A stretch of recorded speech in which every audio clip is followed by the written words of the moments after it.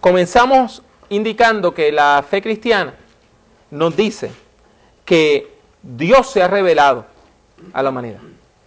Y Dios se ha revelado de diversas maneras a la humanidad, como dice el capítulo 1 del libro de los Hebreos. Dios se ha revelado, en primer lugar, a través de la historia del pueblo de Israel. Por eso tenemos un Antiguo Testamento en nuestras Biblias, acerca de todo ese devenir histórico donde Dios estuvo lidiando con Moisés, con el pueblo, con la creación del pueblo de Israel. Ahora bien, la revelación definitiva de Dios viene a través de Jesucristo, de la persona histórica de Jesucristo. Por eso tenemos un Nuevo Testamento. Entonces, la Biblia es palabra de Dios. ¿Pero por qué la Biblia es palabra de Dios? Bueno, ¿qué dice Juan capítulo 1? Que en el principio era el Verbo. Y ese Verbo era con Dios y ese Verbo era Dios.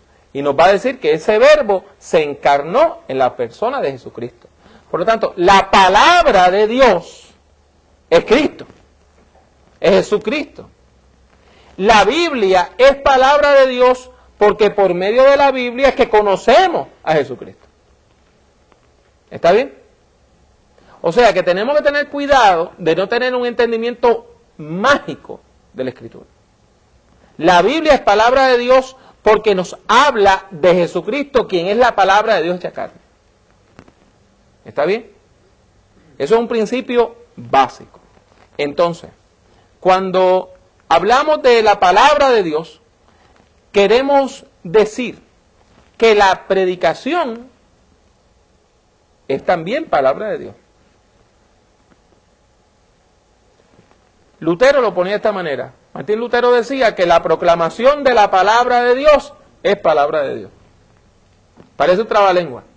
Pero lo que Lutero quería decir es que nosotros proclamamos la palabra de Dios a Cristo por medio de lo que sabemos de Él en las Escrituras, y cuando nosotros estamos dando testimonio de Jesucristo en forma que es consona, en forma que es congruente con la Biblia, entonces estamos predicando la palabra de Dios. Esto es bien importante porque a veces nosotros decimos la predicación es palabra de Dios, vamos a escuchar palabra de Dios, pero no todo lo que se dice en un púlpito es palabra de Dios. La predicación es palabra de Dios siempre y cuando sea fiel a Cristo y a la Escritura. Si la palabra no es fiel al testimonio de Jesucristo y la palabra se aleja de la Biblia, entonces no es palabra de Dios. ¿Okay? Estos días se está pasando unos vídeos de el pastor de Barack Obama. Y ese señor ha hecho grandes cosas, es un gran hombre de Dios. Pero ha dicho unas cuantas cosas muy feas, que no tienen lugar en un púlpito. Eso no es palabra de Dios. Porque ya estaba fuera de lo que es el campo bíblico. Y ya no estaba dando testimonio de Jesucristo, estaba dando su opinión sobre una cuestión política. Así que es bien importante que nosotros comprendamos ese nivel de lo que es la palabra. Entonces, crucial. Esto es lo más importante que le voy a decir en esta conferencia. Así que marque lo que es lo más importante. La palabra evangelio viene de un vocablo griego que quiere decir la buena noticia. Eu en griego quiere decir buen.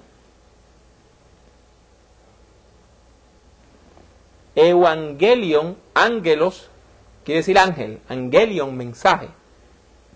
Evangelion es el buen mensaje, la buena noticia. Mi hermano, mi hermana. Eso quiere decir que la predicación tiene que ser positiva. La predicación tiene que tener un nivel positivo. Si usted no le está dando una buena noticia a la gente, usted no está proclamando la palabra de Dios. Hermano Pablo hizo un sermón de juicio. ¿El juicio es buena noticia? El juicio es buena noticia. Porque le está diciendo al pecador, arrepiéntete. Porque Dios te ama y te quiere transformar. Eso es una buena noticia.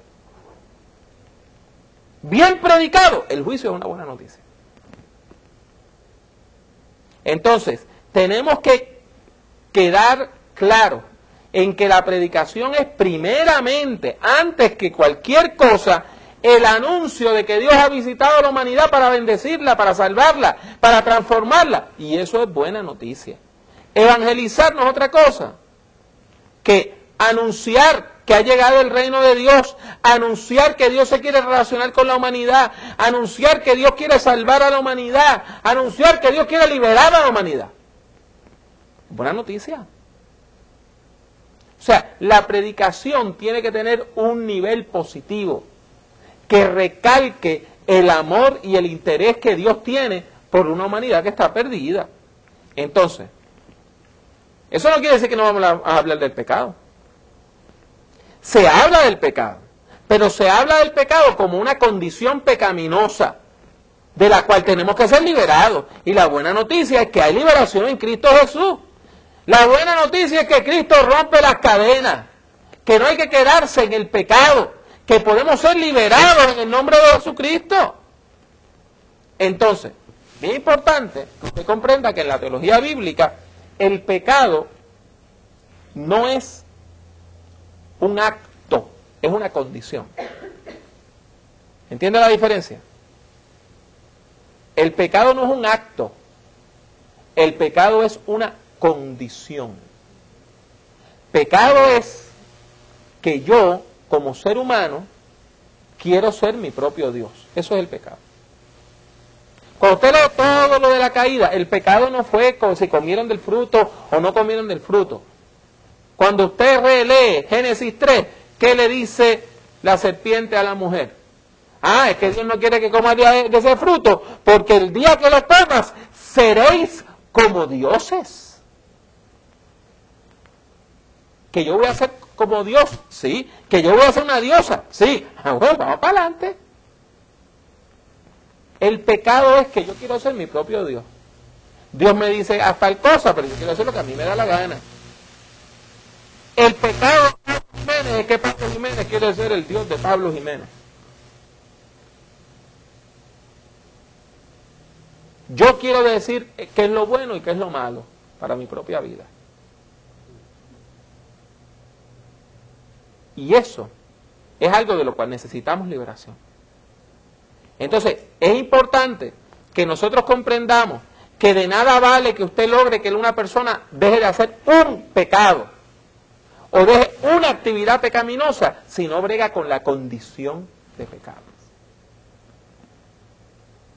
Entonces, ahí es que viene la redención. La redención, mire, esto es lenguaje que viene del tiempo de los esclavos. En el tiempo de la Biblia, la esclavitud no tenía nada que ver con el color de la piel. La esclavitud tenía que ver con el manejo del dinero. No había ley de quiebra. Si usted debía tanto y tanto y tanto dinero que no podía pagar, ¿sabe qué? Usted se tenía que vender a usted mismo como esclavo. Pero si usted tenía un familiar, un amigo,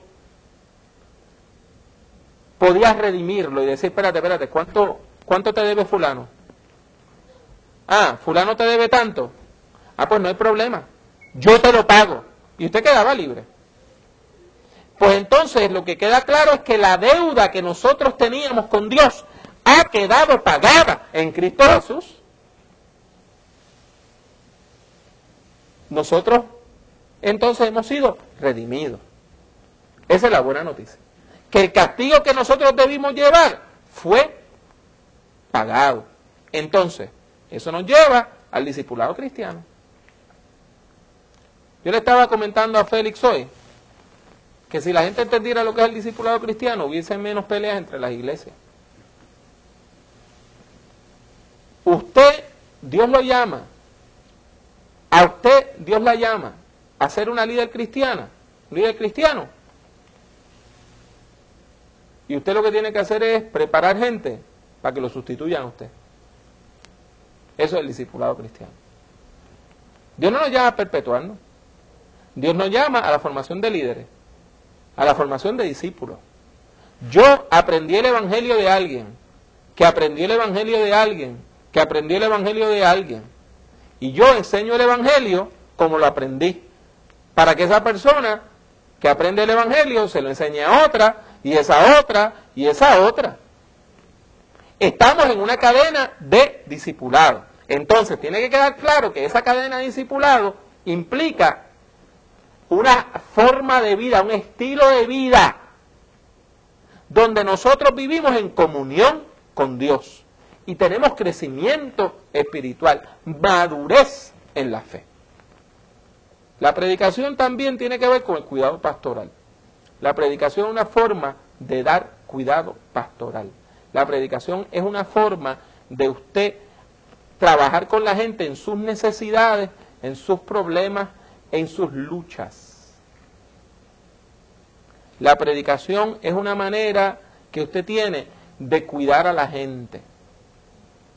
Por eso existe el sermón de tipo de cuidado pastoral.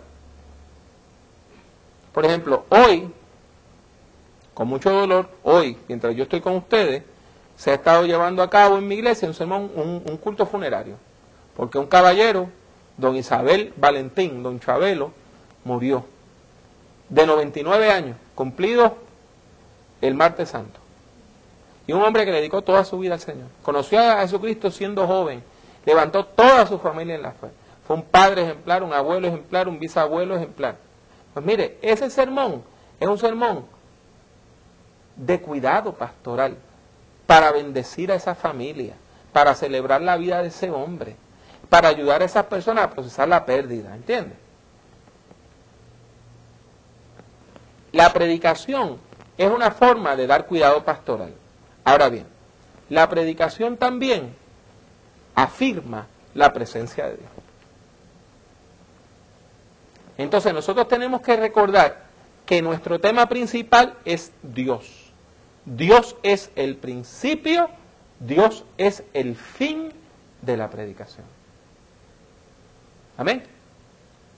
Entonces, no importa el carácter de su sermón, nosotros afirmamos la presencia del Espíritu Santo de Dios. Ahora bien, eso ha sido sobre la teología de la predicación. Pero nos queda el tema de la obra del Espíritu Santo. Mire, la teología cristiana es nacida del Espíritu Santo. ¿Qué fue lo que dijo el Cristo que nos habla el Evangelio según San Juan cuando estaba preparando a los discípulos para su partida? El Espíritu Santo los va a guiar a toda verdad. Tomará de lo mío y se lo hará saber. El Espíritu Santo nos convence ¿de qué? De juicio, de pecado, de justicia. O sea, el Espíritu Santo es el gran maestro de teología. Entonces la teología cristiana es una disciplina espiritual. ¿Entiendes? Hay gente que ve la teología cristiana como algo carnal o algo. No. La teología cristiana verdadera emana del Espíritu Santo. Y entonces la Biblia nos habla de que hay un don que Dios da, un don divino, un carisma que da el Espíritu Santo, el don de interpretar, el don de conocer, el don de ciencia y sabiduría. No es que usted adivina que quién le duele la espalda, eso no es el don de ciencia y sabiduría. El don de ciencia y sabiduría es la capacidad de usted poder pensar y comprender la fe cristiana. Entonces, ese espíritu nos lleva a la verdad. Y eso está bien claro en los textos de los cuales estamos hablando. El espíritu nos lleva a la verdad. Nos conduce a la verdad. Y eso lo podemos ver en Juan 14 y Juan 16. Entonces, la Biblia nos dice que ese Espíritu Santo está con nosotros y está en nosotros, actuando. Y usted tiene que entender, usted no puede predicar efectivamente si no tiene esa dependencia del Espíritu Santo de Dios. Eso nos lleva a la santificación. La santificación no es otra cosa más que ese proceso por medio del cual el creyente se resiste a los ataques de las fuerzas del mal, del pecado y de la muerte, y empieza a ser capacitado por Dios para poder predicar la palabra, exponer la palabra, una palabra que la predicamos porque la vivimos, primeramente en santidad y en integridad. Entonces, tiene que quedar claro que el propósito principal de la predicación es la vida. Aprender a vivir. Aprender a vivir de forma agradable a Dios. Ese es el propósito principal nuestro. El propósito principal nuestro es afirmar que Dios está con nosotros en las luchas de la vida, que Dios está con el pueblo hispano en las luchas de la vida, que Dios está en el barrio, en la lucha de la vida, en esa lucha por la vida, Dios está con nosotros. Entonces, el Espíritu Santo nos capacita para la vida. Y volvemos al tema de los dones. Los dones del Espíritu Santo no es para hacer un show religioso. Son dones para vivir, dones para ser capacitados, dones que Dios nos da para poder hacer las cosas que necesitamos hacer para honrar a Dios y para poder proclamar el mensaje del Evangelio. Por lo tanto, el cultivo de la vida espiritual, el cultivo de la espiritualidad, el cultivo de la oración, es el cultivo de una vida cerca de Dios, es sine qua non. Si usted no tiene eso, usted no puede proclamar la palabra de Dios con efectividad. Y eso es alguna de las ideas, y hay algunas de las ideas de las cuales les habla el capítulo 1 del libro de Principios de Predicación.